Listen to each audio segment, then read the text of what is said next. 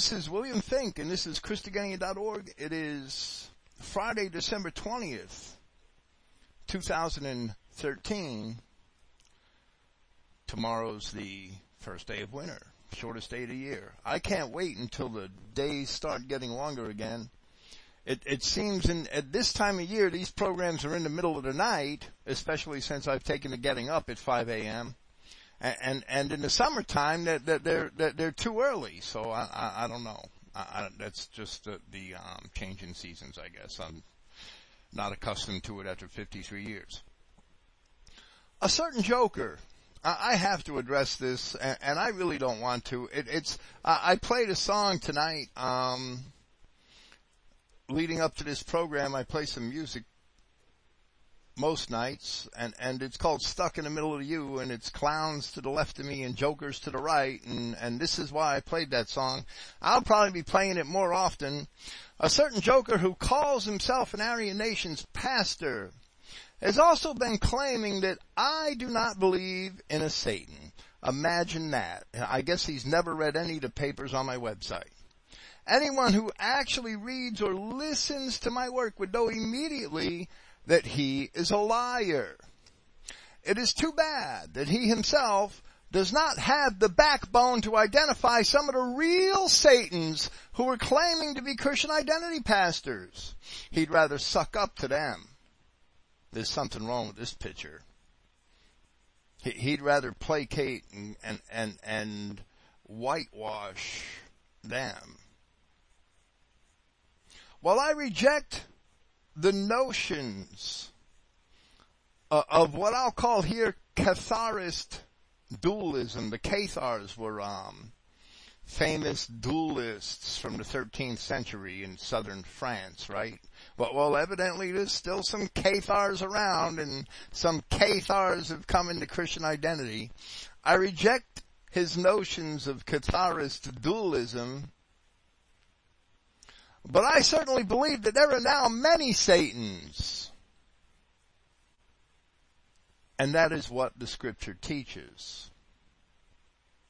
None of those Satans, however, are in heaven. And that is what offends this turkey in spite of the scripture. The clown should spend more time reading and listening than he spends running his mouth and lying about people. And that's all I'll say about that for now.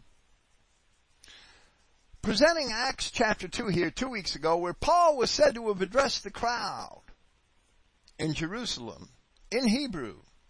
We spoke a little about Aramaic and Hebrew. Last week, just prior to our Open Lines program, I received a kindly message from a dear sister in England, and she had also asked a short question about the speech of Christ. Not being able to listen to the live program, since it's in the middle of the night over there, right? She hoped I could read it, but the flow of the program last Saturday's program, the flow of the program really didn't offer an opportunity, so I will read her question here. She asks, Yahshua's last word was tetelestai, or tetelestai, or teteleste, depending on how you want to pronounce the Greek. I would say tetelestai, meaning it is finished. But did he speak that utterance in Greek or Aramaic? Do we know? And she goes on to say, elsewhere it is written that just prior to that he cried out in Aramaic, or in Hebrew is what is written, Eloi, Eloi, lama sabachthani, Mark 15:34. And this is, there is more propaganda over what language Christ and the apostles spoke. It's incredible. I would feel it safe to imagine that because the apostles all took care to point out that certain words and phrases were uttered in Hebrew, and you could consider it Aramaic if you like, they called it Hebrew, because they pointed out that certain words and phrases were spoken in Hebrew, all of the other words of Christ that they recorded must have been spoken in Greek. Otherwise, why would they at all mention any occasions when he spoke in Hebrew? Greek was the lingua franca of the time. And archaeologists, and I use that sense in the broad sense, I use that term because archaeology originally meant the study of ancient documents.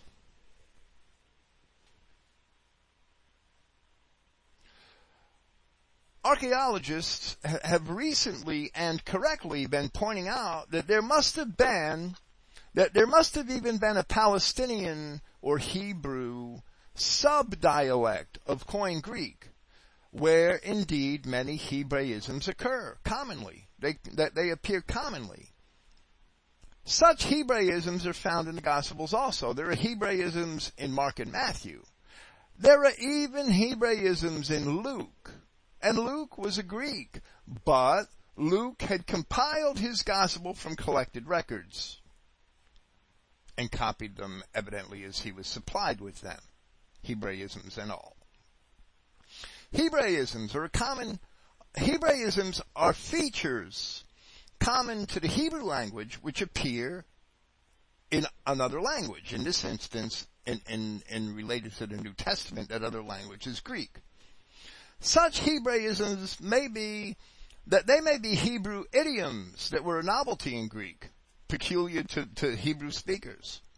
Or they could be represented by the Hebrew habit of parallelism, which is very common in the New Testament, where one object is described twice using different words or phrases. Like calling Yahweh God and Father, that's a real brief form of a parallelism. Is he God or is he our Father? Well, he's both, of course. That's why he's God and Father.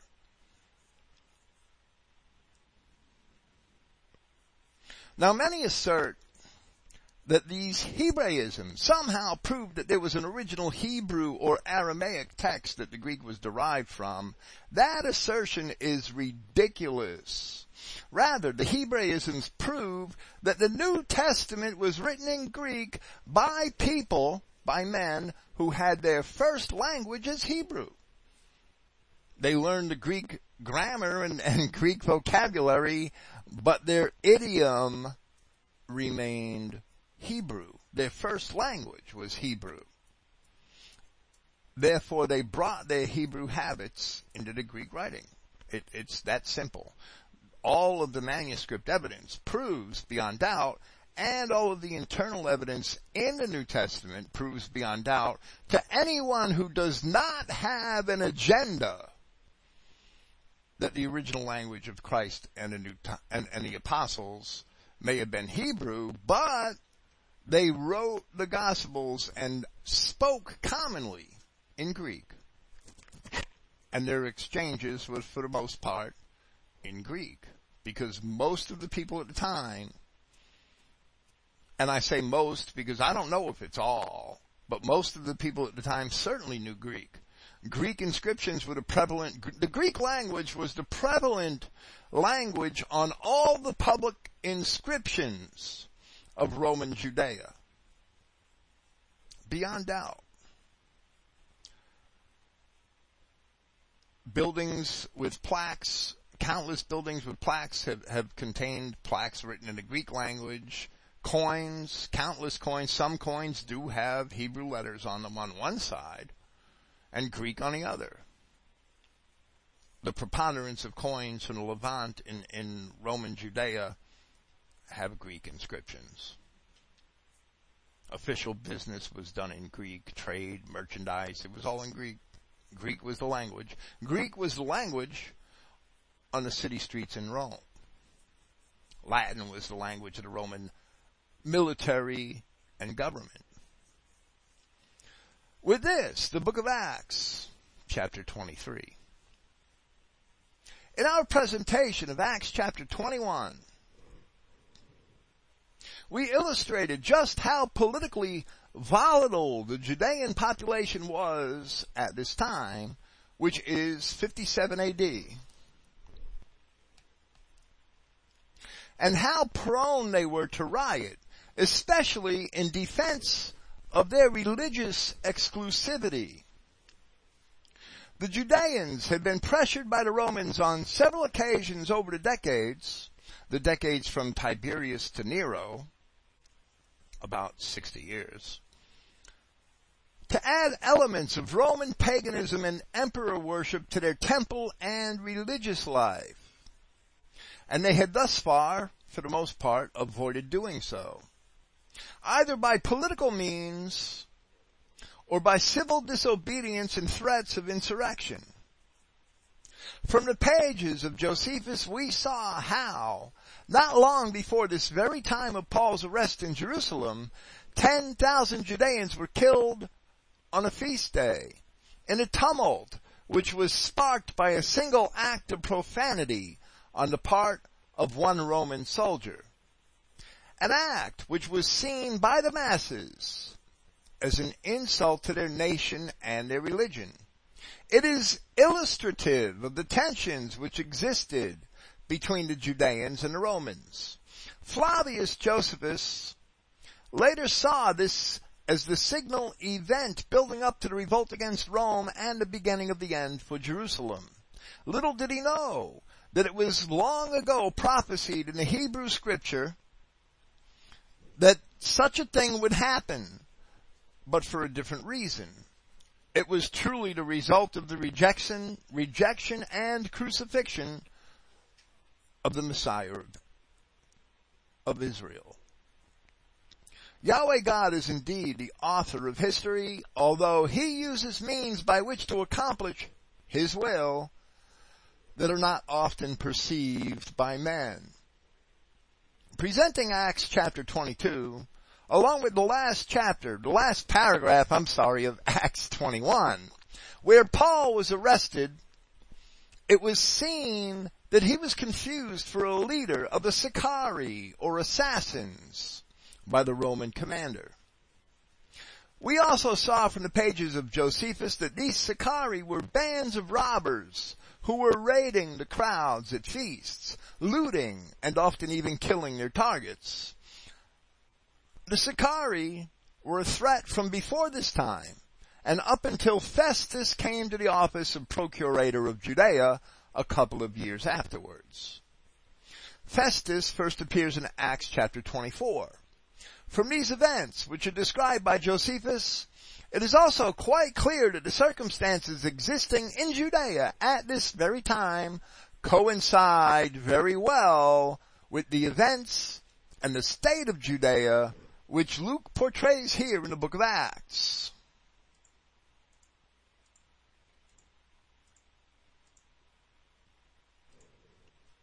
Concerning Acts chapter 21, verse 38, there is something in Josephus written about an event which occurred around this same time, which very much explains the reason for that first question which the Roman commander had asked of Paul, where he said, "Then you are not the Egyptian who was before these days making an upset and leading out into the desert 4,000 men of the assassins," or the Sicarii, right?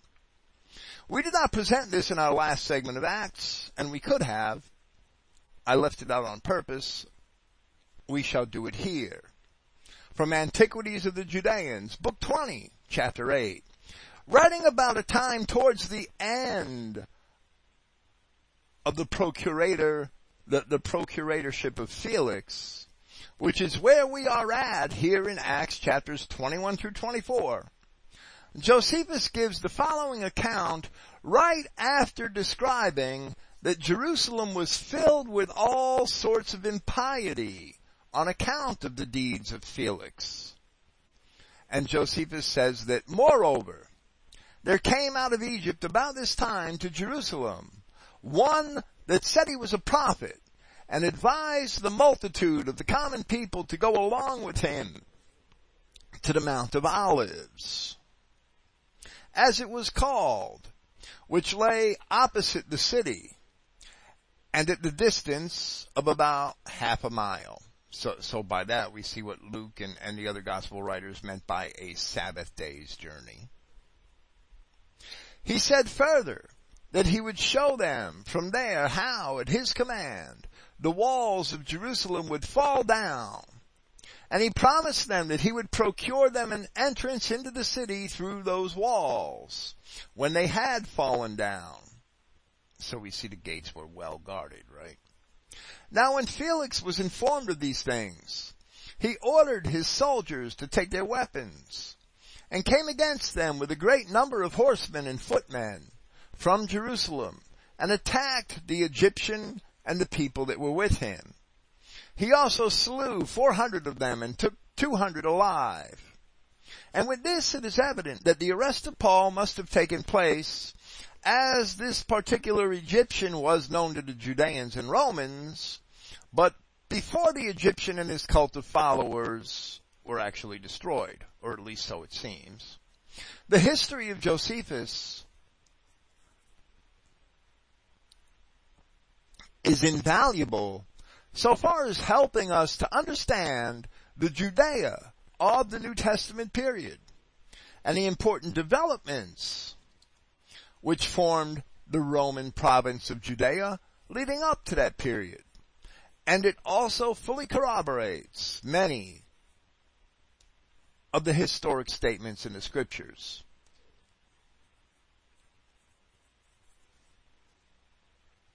It's not a fifth gospel, but it certainly is as valuable in many respects. Paul was arrested when some of the Judeans who had known him from Asia, from Ephesus in particular, spotted him in the temple and falsely accused him of defiling it by bringing uncircumcised men into it. Such an act would indeed be perceived as another affront to the Judean religion, and therefore, with those accusations causing a disturbance, Paul's life certainly seems to have been saved upon the intervention of the Romans and his subsequent arrest. The Roman commander later in this chapter says that himself. The Roman commander, learning that Paul was not one of the robbers, was not that Egyptian, was at odds with himself over what Paul may have done and permitted him to address the crowd. Luke portrays that address as having been abruptly terminated at the point where Paul mentions a proclamation of the gospel to the other nations. And with the crowd becoming disturbed once again, Paul's address to the people was interrupted at that point. With this account, Luke seems to portray the violation of their religious exclusivity as being that part of Paul's speech to which the Judeans objected most vehemently. We may want to evaluate this situation at greater depth. For the gifts and the covenants of God are exclusively with the children of Israel. Therefore, from their own perspective, the Judeans certainly had a right to protest the violation of their religious exclusivity. However, not all of the Judeans were of Israel. In fact, hardly any of the Judeans may have been of Israel by this time, many of them already being Christians. As Paul had by this time already explained in his epistle to the Romans, which was written several months beforehand, the gifts and covenants of God are not exclusive to Israel in the religious or civil senses, as the Judeans had evidently presumed.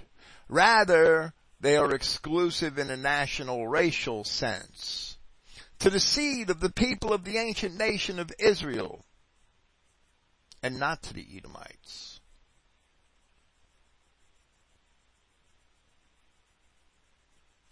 Furthermore, the Judeans clearly did not understand that the distant nations to which Paul referred were indeed the nations of anciently dispersed Israel, as even Paul calls that a mystery in several of his epistles, namely those to the Ephesians and the Colossians.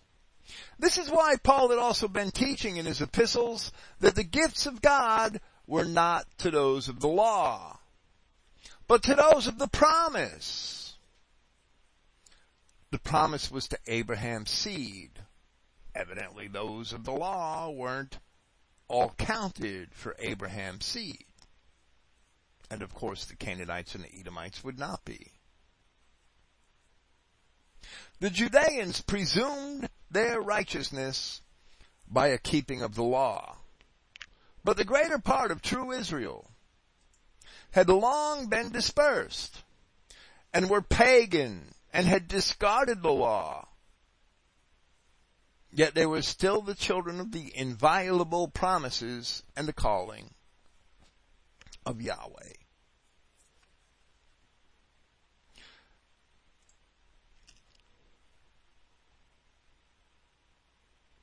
At this point in history, there is a very unique situation.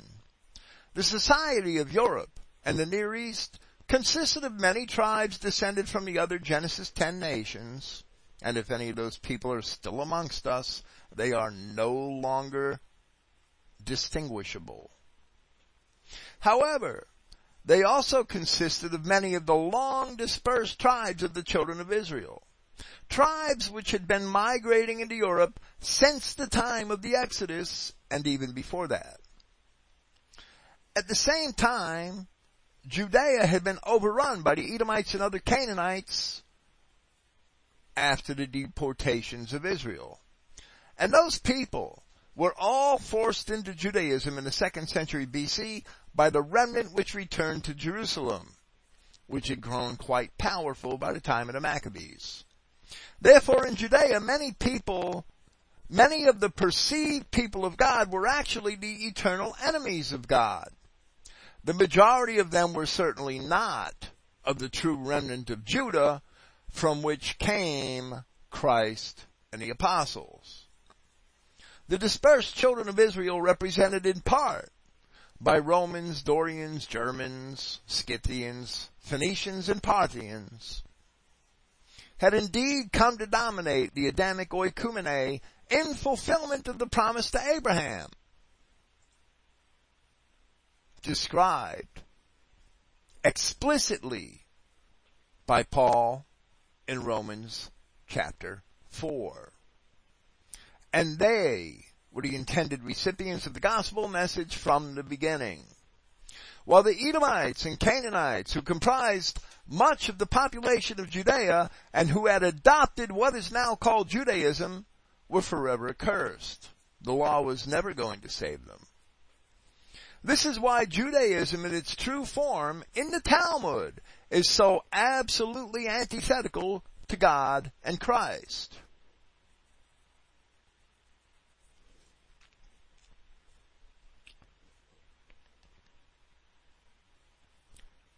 Yet Paul's hope, which he expressed in chapter 9 of his epistle to the Romans, some months before he arrived in Judea for this very Pentecost, was to be able to reach any true Israelite Judeans who remained. We have already seen in these late chapters of Acts that many of those who had already accepted the Ebionite form of Judaism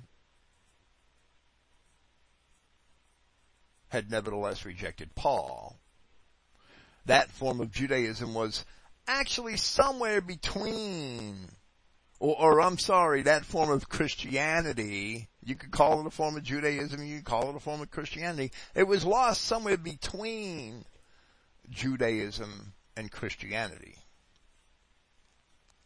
Paul's speech in Acts chapter 22 and his epistle to the Hebrews, written shortly after the events that are recorded here, represent his attempts to reach his true Hebrew kinsmen. One more public defense of Christianity by Paul in Judea is recorded later in Acts, where he appears before Herod Agrippa II, over 2 years after his arrest and just before he is sent to Rome. The Roman commander, back to the reality of the moment of Acts chapter 23, the Roman commander, who was probably uneducated in the religious disputes of the Judeans, planned on beating the truth out of Paul to find out why he caused such a tumult. Yet he was hindered upon learning that Paul was a Roman citizen. He could not beat the truth out of him. So he had to find another way to sort the incident out. Now, in spite of what may be perceived today as barbarous tactics, the Roman commander actually must have been a caring and prudent man, as the events described in chapter 23 of Acts also reveal. That is where we left off, at the end of Acts chapter 22, and here is the last verse of that chapter, which, if I were making the chapter divisions, would have been the first verse of Acts 23. And on the next day, which was the day after his arrest, wishing to know with certainty why he, meaning Paul, was accused by the Judeans, he, the commander, released him and ordered the high priests and all the council to gather together. And bringing down Paul, he stood before them. Now there's a translation note here. The majority text says, released him from the bonds, where the King James has from his bands. And Luke had already recorded in Acts 22 that the commander feared on account of his having bound Paul, for it was unlawful to bind a Roman citizen who had been convicted of a crime. So we see a wayward interpolation in the King James Version. Notice that the reference to the high priest is plural, as it also often was in the Gospels and earlier in the book of Acts. There may have been several former high priests here at this very time, since Herod Agrippa II was given charge by the Romans over the affairs of the temple, and as his predecessors had often done, he often changed the occupant of the office of high priest for political reasons.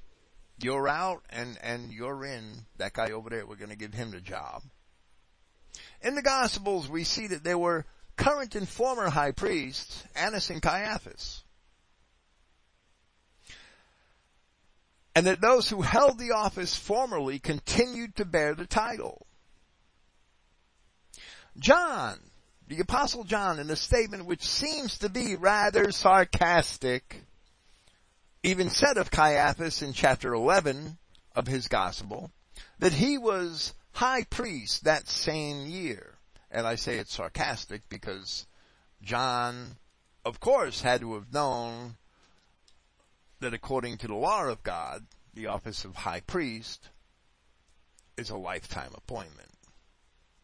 With this, we shall commence with Acts chapter 23, with verse 1.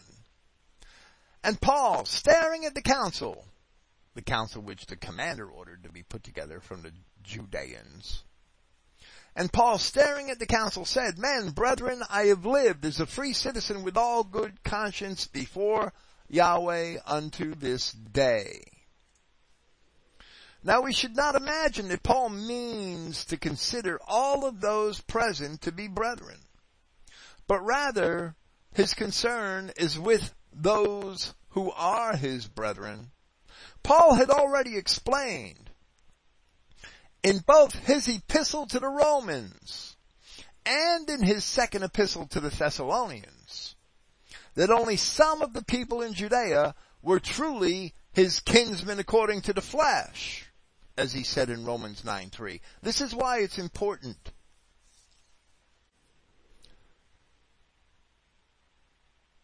to understand precisely when Paul's epistles were written, or at least his 7 early epistles before he went into captivity as a prisoner in Rome. He wrote 7 epistles before he got to Rome. It's important to understand when they were written so that we could understand what Paul's understanding was as these events in Acts transpired. Because as we have already demonstrated several times in this series, and as we should know from our own lives and our own studies, that our beliefs and our persuasion, our faith evolves as we learn more.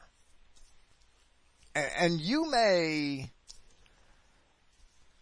renounce the Bible student that you were 10 years ago or 5 years ago with the understanding you had at that time. We all have a transition as we study, if indeed we study.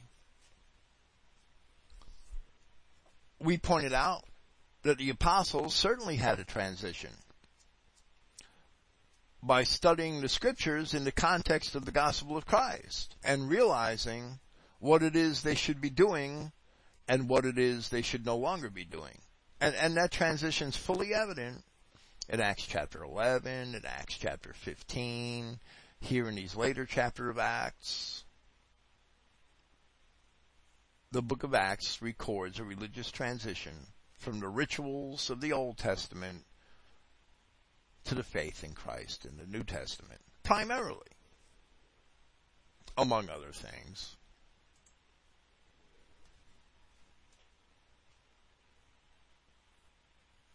Paul had already said that only some of the people in Judea were his kinsmen according to the flesh, and that satanic men ruled over the temple of Jerusalem. He said that in his second epistle to the Thessalonians, which was written during Paul's sojourn in Corinth, recorded in Acts chapter 18. We'll get back to that epistle shortly. Acts 23:2. And the high priest, Hananias, commanding those standing by him to strike his mouth, those standing by him to strike his mouth. Then Paul said to him, Yahweh is about to strike you, you whitened wall, that you sit judging me according to the law, and transgressing the law, you order me to be struck. And the fulfillment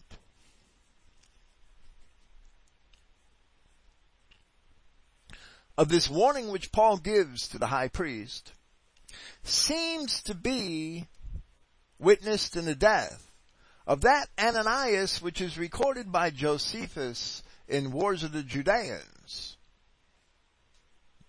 Book 2, lines 441 and 442, or Book 2, Chapter 17, Part 9, where Hananias, with his brother, having hid from robbers in an aqueduct, is found and is slain by them. Ananias, who slew the apostle James in 62 AD, is the son of this same Hananias. They actually had the same name, different forms of the same name, Hananias, Ananias, Ananus. This elder Hananias was slain while Florus was procurator, which was about 64 AD, 7 years after this time. As we have already often explained, that Paul's captivity here began in 57 AD, 2 years before the end of the procuratorship of Felix. We know that from Acts 24:7. Josephus discusses this Hananias, this high priest right here. Josephus discusses him at length in his Antiquities in Book 20. Part of that discussion we presented along with Acts chapter 4 in this series of presentations on the book of Acts, in order to show that these Sadducees indeed functioned as crime lords in Judea, and indeed they did. Verse 4. And they standing by said, Do you rebuke the high priest of God? And Paul said, I knew not, brethren, that he is a high priest. For it is written, that you shall not speak badly of a ruler of the people. And that's something that should be discussed. First, there being so many men who held the office of high priest during this period, it is no wonder that Paul, being absent from Judea for most of his ministry, did not recognize this man, even though he was quite illustrious, or maybe perhaps I should say infamous, in Jerusalem. Paul was absent from Jerusalem for most of his time. Here Paul quoted from Exodus chapter 22, verse 28. For it is written that you shall not speak badly of a ruler of the people. And the Greek of Acts agrees entirely with the Greek of the Septuagint in this passage, as do most of the Old Testament citations recorded by Luke. Yet the beginning of Exodus 22:28 in the King James Version reads, "Thou shalt not revile the gods," where the Hebrew word Elohim, Strong's Hebrew number 430, would be better rendered as judges. And the Septuagint Greek has gods there also. Even though this particular high priest is indeed wicked, Paul agrees with the letter of the law. This admonition in the law is ignored by most Christians today, even by me, and even those who profess to honor the Old Testament law often do so. It evidently stands no matter how vile the particular ruler happens to be. Think White House. Ecclesiastes chapter 10, verse 20. Curse not the king, no, not in thy thought, and curse not the rich in thy bedchamber. For a bird of the air shall carry the voice, and that which has wings shall tell the matter.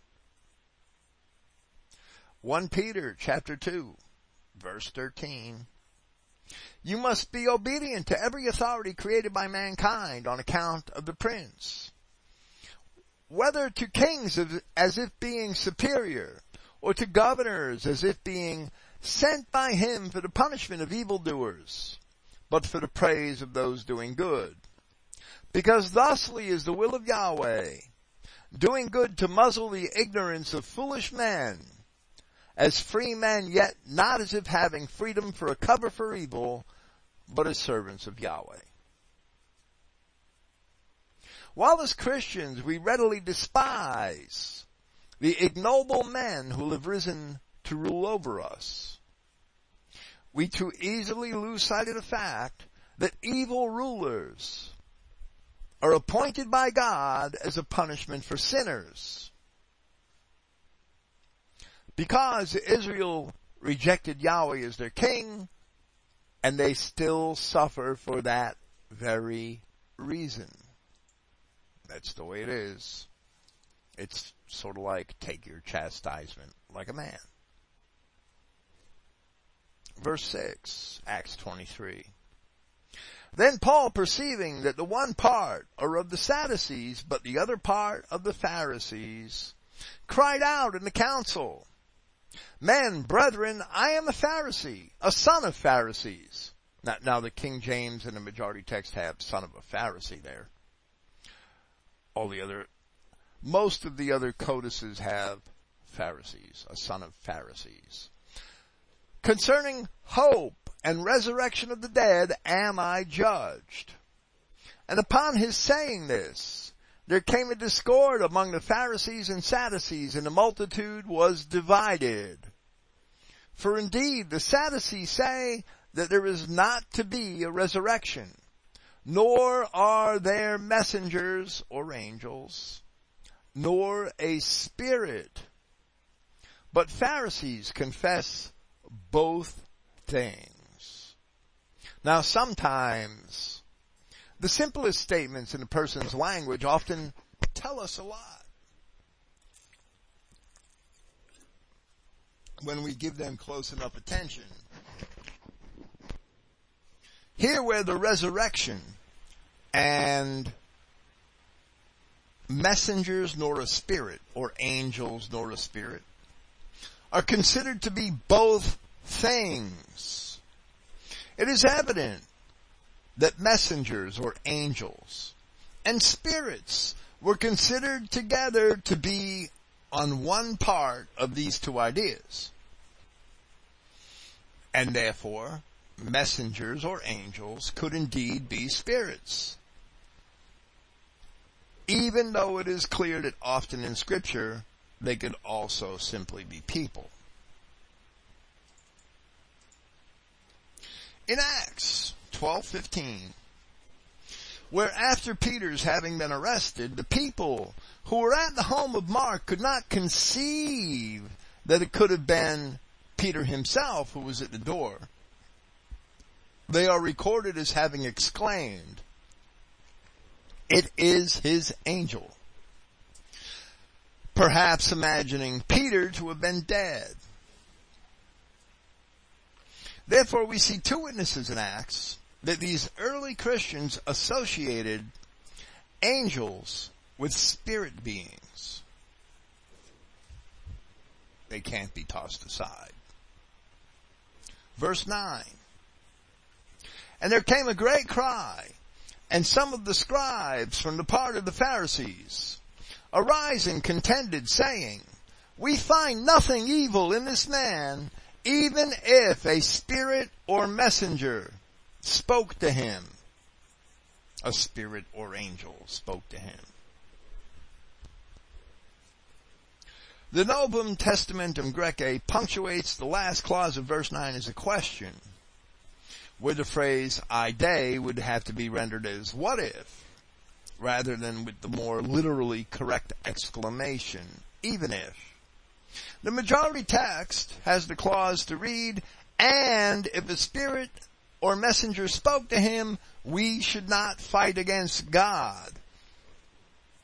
None of the ancient codices have that interpolation, but the King James Version reflects that reading.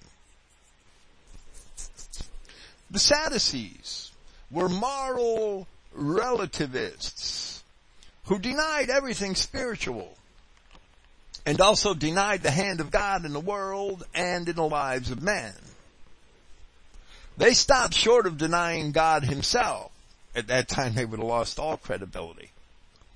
According to Josephus, the Sadducees did not believe in any life at all beyond this physical world, where in Antiquities, Book 18, he states, "But the doctrine of the Sadducees is this, that souls die with the bodies."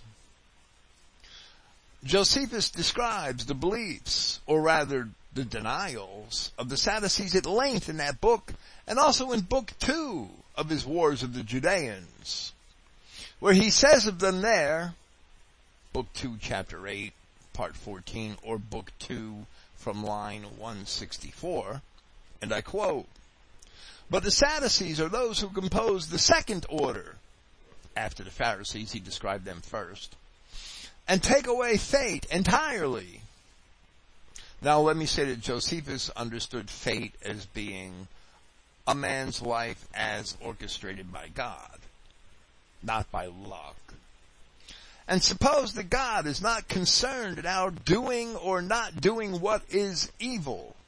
And they say that to act what is good or what is evil is at men's own choice, and that the one or the other belongs so to everyone, that they may act as they please. They also take away the belief of the immortal duration of the soul and the punishments and rewards in Hades, which was a legitimate Old Testament belief. Moreover, the Pharisees are friendly to one another and are for the exercise of concord and regard for the public.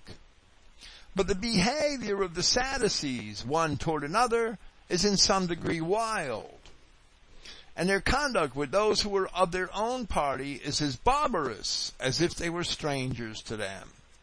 They sound like Jewish faggots from Greenwich Village, right? And this is what I had to say concerning the philosophic sects among the Judeans. Verse 10. Then upon there being a great discord, the commander, being fearful lest Paul would be torn apart by them, ordered the soldiers going down to snatch him from their midst and to bring him into the encampment.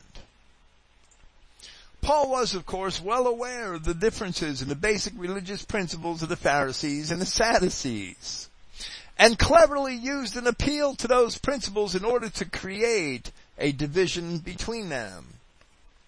The Pharisees, at least not compromising these certain tenets of their faith, which were long a source of irritation between themselves and the Sadducees, would therefore not agree with the Sadducees in this matter, even though the men from the party of the Sadducees had held the office of high priest throughout this entire period, from the time of Herod all the way through to the fall of Jerusalem. It was dominated, the high priesthood was dominated by Sadducees. When we presented Acts chapter 4 some months ago, we demonstrated that the Sadducees were basically the crime lords of Judea. Holding the pretense of legitimate political appointments, they used their offices to persecute the true Levitical priests and to enrich themselves through their association with the temple and their rule over the people. Presenting Acts chapter 5, we discussed how Luke, in his records, presented the apostles as having distinguished their own race from that of the Sadducees, and that the Sadducees were almost assuredly of the stock of the Edomites. In this chapter of Acts, with their treatment of Paul of Tarsus, the nature of the Sadducees and their ready willingness to use wanton violence in order to obtain their political objectives in spite of their pretense to abide by the rule of law is fully apparent. The later murder of the Apostle James fits that same pattern. And that crime was committed by the Sadducees at an opportune moment under a cloak of legality, when there was no Roman procurator present due to the sudden death of Festus. These Sadducees are the posterity of those same Sadducees who were the high priests at the crucifixion of Christ, as Josephus describes the families of Annas and Caiaphas, and how so many of their descendants had held the office of high priest during these last decades in the history of Jerusalem. The true spiritual antecedents of world Jewry without a doubt are these same Sadducees. And they and their Edomite kinsmen are in great degree the genetic forefathers of the world's Jews as well. The offspring of these same Sadducees are among us today, and it brought us events such as the Bolshevik Revolution and the destruction of Christian Europe. Now they rule America and the world as both neocons and liberals, and as both so-called English or American businessmen or bankers, among other things. In the first century, they didn't want it revealed that they were Edomites. And today they adopt a multitude of names so that it is not generally evident that they are Jews. It is most telling that throughout the gospel accounts, Christ is described as having dined with Pharisees, but he never had fellowship with the Sadducees, and he only addressed them when they accosted him. Earlier in our presentation of Acts, we discussed the writing of the epistles to the Thessalonians, that they were written while Paul was in Corinth during his sojourn there, which is described in Acts chapter 18. Here is part of what Paul wrote in 2 Thessalonians chapter 2. I'll quote it from the Christogenea New Testament, where I believe it is a lot clearer, from verse 3. I'll only quote verses 3 and 4. You should not be deceived by anyone in any way, because if apostasy had not come first, past tense,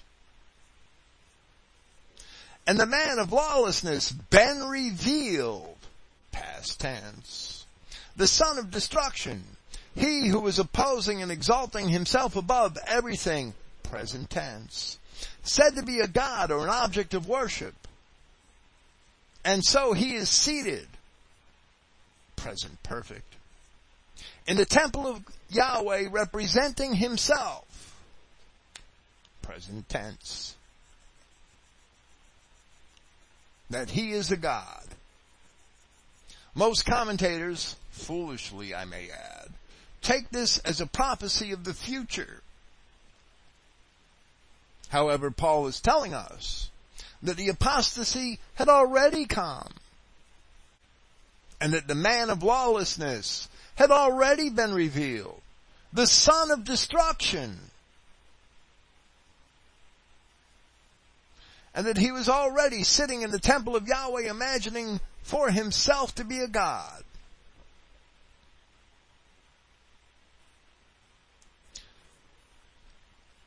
Now, while Paul here wrote in the singular person, he must have been referring to the children of Esau collectively, since the Edomites were in control of Judea at this time, and since Paul had by this time already written his epistle to the Romans. So we see that he must have already had that understanding which he expresses in Romans chapter 9, where he discussed the true Israelites in Judea, the vessels of mercy,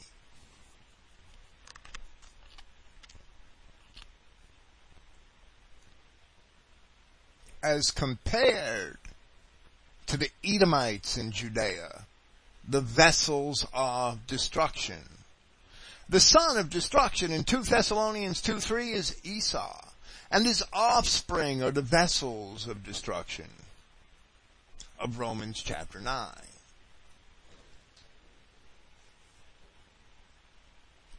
Whose obliteration is prophesied in Obadiah 1:18 and in many other scriptures.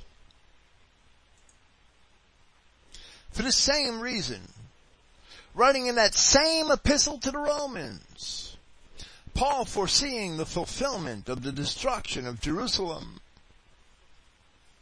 which was prophesied in Daniel chapter 9, said to the Romans that Yahweh will crush the adversary, or will crush Satan under your feet shortly. And they did, just a few years later, from 65 to 70 AD, culminating in the complete destruction of Jerusalem. The vessels of destruction are, without a doubt, found today in world Jewry, and also to a great extent in Catholic Southern Europe and in the Muslim Arab world. Such is why Paul feared going to Jerusalem.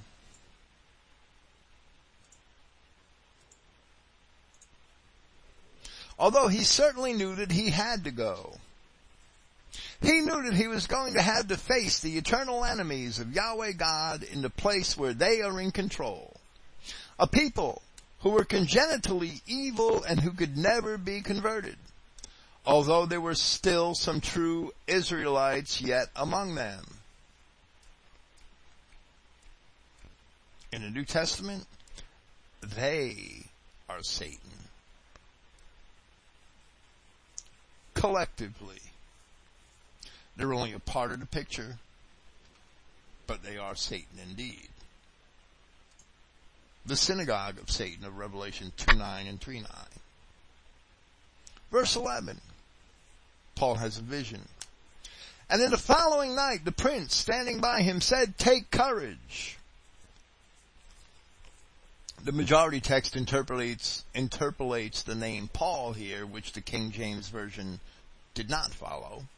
"Take courage, for as you affirm the things concerning me in Jerusalem, thusly it is necessary also for you to affirm in Rome," or to testify in Rome. In Romans chapter 15, an epistle which Paul had written no more than a few months before this very event, while he was still in the Troad, we find this from verse 23. "But now, no longer having a place in these regions," meaning Greece and Anatolia, he was writing this from the Troad, "and having a longing to come to you for many years." So we see that for many years, before Paul got to Rome, for many years, there was Christian assemblies in Rome. perhaps as I journey into Spain.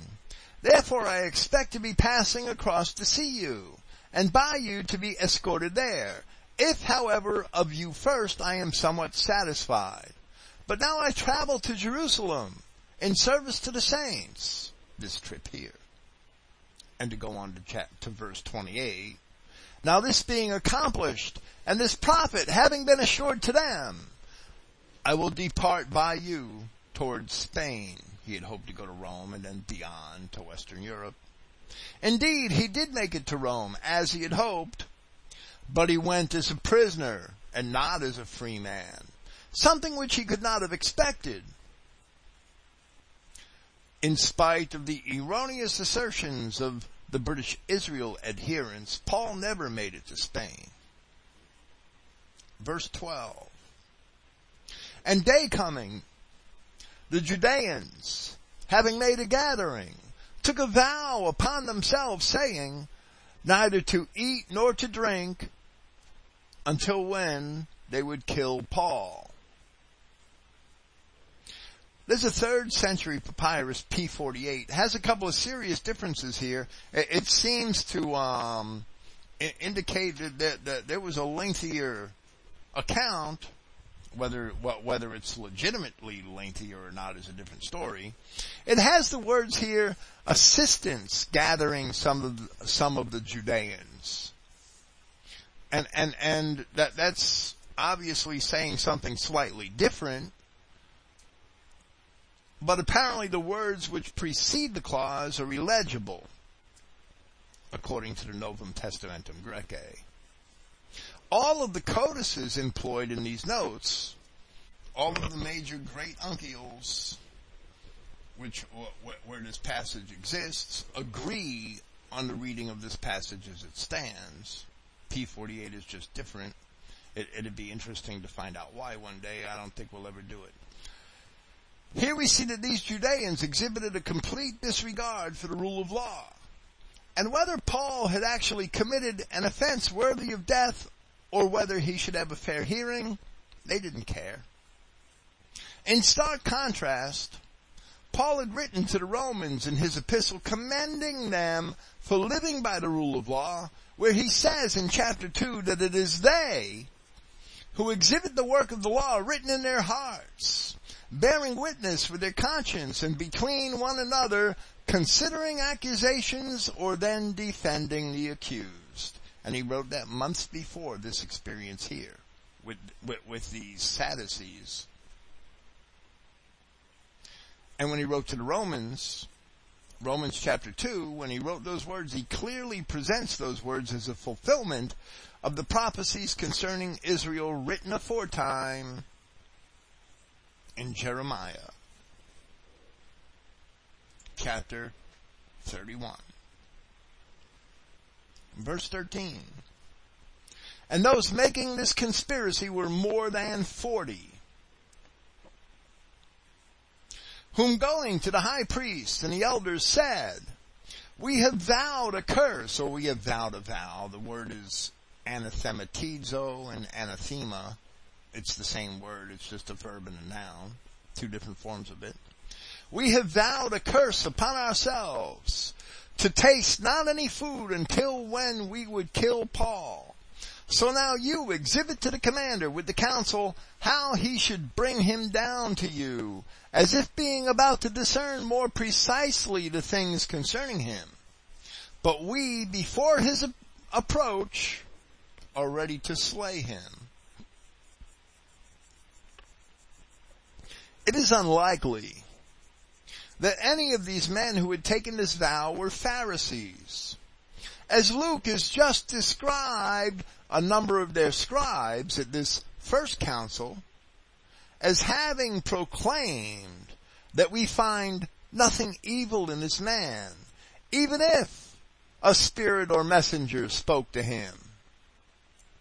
Therefore, it is more than likely that all of these men were Sadducees, and going to the high priests, who were also, it could be established in the pages of Josephus, who were also of the sect of the Sadducees, the high priests complied with them in their conspiracy.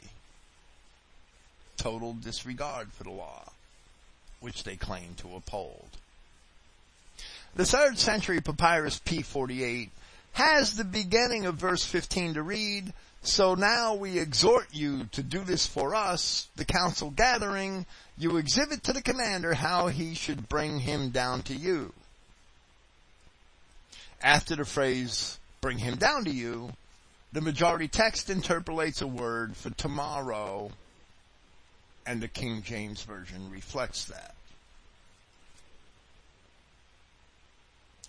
Papyrus P48 also adds to the end of verse 15 the words, "even if it should be necessary also to be killed," thereby portraying these men as being willing to die themselves, if perhaps they were also able to kill Paul, knowing that the Roman commander would be obliged to defend him.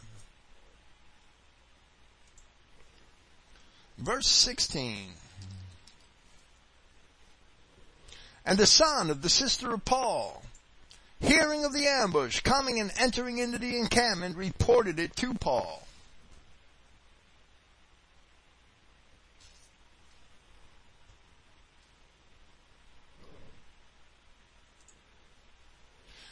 The language describing this man is very specific.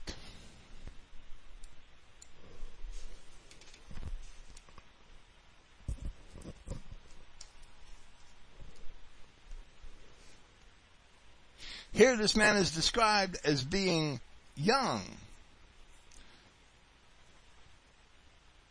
And we learn that Paul had both a sister and a nephew in Jerusalem at this time.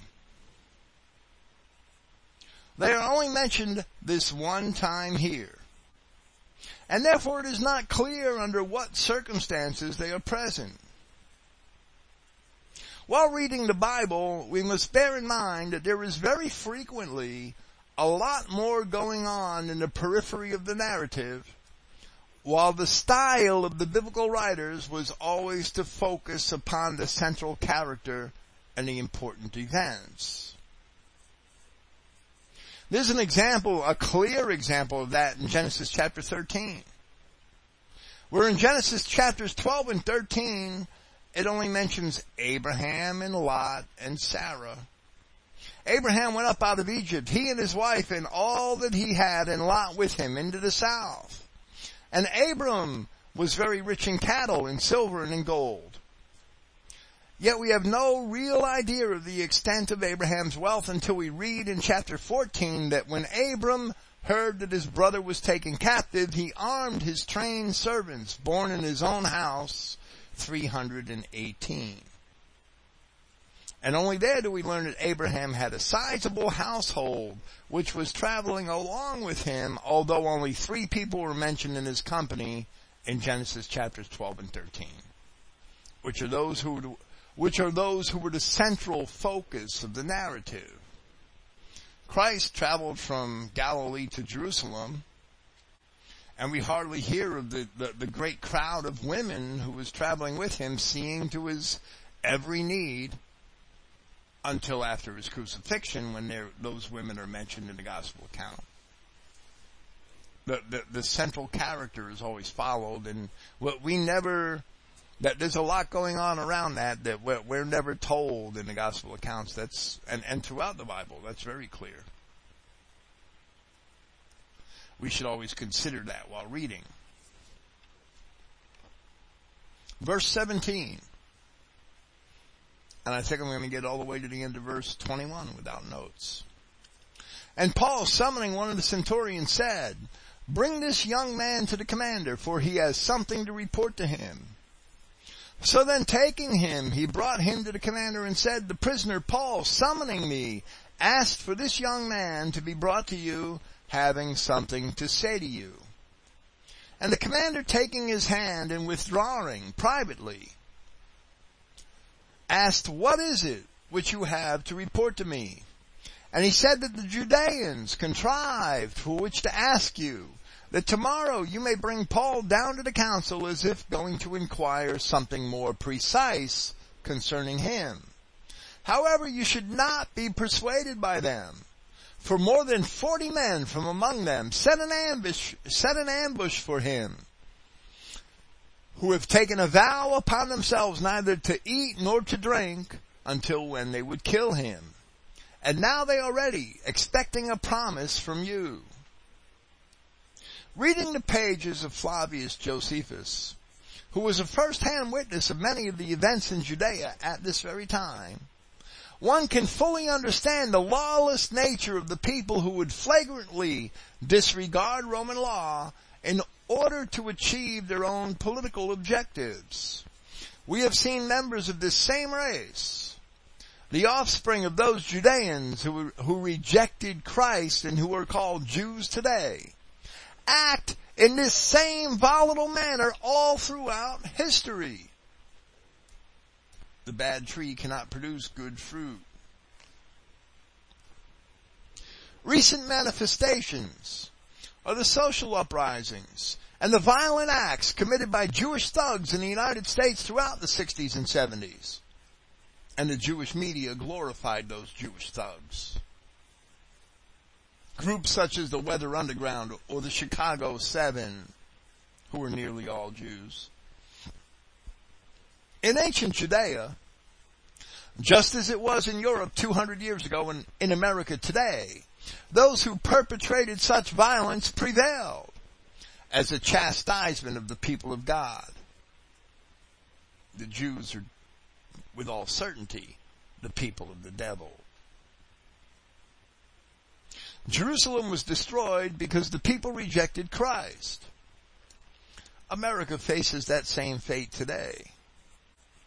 If we truly believed Christ, if Christians truly believed Christ, then they should reject the Jews just as Christ did. Verse 22. Therefore the commander released the young man, instructing him to divulge to no one that these things have been made manifest to me. And summoning a certain 2 of the centurions, he said, prepare 200 soldiers, that they may go as far as Caesarea, and 70 horsemen, and 200 spearmen, by the 3rd hour of the night, and beasts at hand, in order that Paul, being mounted upon them, arrive safely to Felix the governor. The justness and the prudence of this commander are fully manifest in his actions as they are described here, where he both trusted the report of Paul's nephew and went to great lengths to preserve Paul from the wickedness of the Judeans. The distance from Caesarea to Jerusalem was approximately 75 miles, and it was a march of several days on foot. Under forced marches, a distance of 25 miles in a day was the most that the Roman legions were expected to cover. We shall see towards the end of the chapter that the foot soldiers did not cover the entire journey, but only went part of the way, as the cavalry alone escorted Paul most of the way to Caesarea. While Roman couriers on horseback covered as many as 50 miles in a day, a carriage on Roman roads seems to have normally covered 25 to 30. Felix, or by his full Latin name, Marcus Antonius Felix, was the Roman procurator of Judea from apparently 52 AD through 59 AD, when he was recalled, or until 59 AD, when he was recalled to Rome before the end of his last term over a dispute between the Judeans and the Syrians of Caesarea, in which he was accused of certain injustices. He succeeded Ventidius Cumanus, who was not mentioned in Acts, and he was succeeded by Porcius Festus, who appears in Acts chapters 24 through 26. All of these men are frequently mentioned by Flavius Josephus and appear in other Roman records or on artifacts such as coins.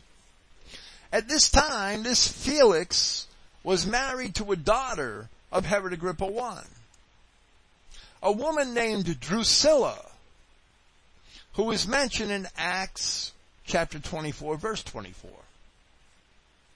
She would have been at least a half-sister to Herod Agrippa II, the Herod Agrippa who appears here in Acts as well, in these later chapters. Felix is said to have divorced his first wife in order to marry this Edomite Jewess. And according to Josephus, she was killed in the eruption of Mount Vesuvius in 79 AD. Felix survived. He wasn't there. In Book 20 of his Antiquities of the Judeans, in chapters 7 and 8, Josephus describes Felix as a greedy and a ruthless man given to committing murder, extortion, and also prone to bribery. Therefore, Felix could not be expected to have been friendly to Paul. As a side note, as for the names of the men, as the names of men often have significance in the Old Testament, it seems that they also do here. In Latin, Felix means happy. And Festus, his successor, Festus means joyous. Such are the men who so corruptly ruled Judea as it was about to be destroyed. From Psalm 37, from verse 12. The wicked plots against the just and gnashes upon him with his teeth. Yahweh shall laugh at him, for he sees that his day is coming. Yahweh our God must be laughing at the Jews even to this very day. Verse 25. He, meaning the commander, wrote a letter having this outline. And I'd like to say that the 3rd century papyrus, P48, has a lengthy interpolation here I would like to read. It has this verse to say, for he feared lest seizing him the Judeans should kill him, and he meanwhile would be accused as if receiving money. They made the man out to be worried about not the life of Paul, but about being accused of taking bribes so that the Judeans could kill him. And he wrote a letter to them, which was written, Claudius Lucius, to the most noble governor Felix, greeting. This man, having been seized by the Judeans, and being about to be killed by them, appearing with the soldiers, I delivered him, learning that he is a Roman. The 3rd century papyrus P48 has claiming to be a Roman. And wishing to discover the reason by which they accused him, I brought him down to their council. And the Codex Vaticanus misses that phrase. Which I found accusing him concerning inquiries of their law, and having not one accusation worthy of death or of bonds. Unless Paul had broken some Roman law that made him liable of a capital offense, he could not be justly executed. Like Gallio in Corinth, who we saw in Acts chapter 18. Lucius here finds nothing wrong with the Judeans having disputes over their own peculiar philosophy. And he rather sought to protect Paul from wrongdoers. Gallio also didn't want to hear the internal disputes of the Judeans. Gallio cared for none of these things. Acts chapter 18. Verse 30. Then that there would be a plot against the man, this is the rest of Claudius Lucius's letter, then that there would be a plot against the man having been disclosed to me, at once I sent him to you, also instructing the accusers to speak against him before you. That there are several differences amongst the various manuscripts in this passage I won't even get into. The notes will be posted with the podcast at Christogenea. So then the soldiers, in accordance with that being appointed them, taking up Paul, led him by night into Antipatris.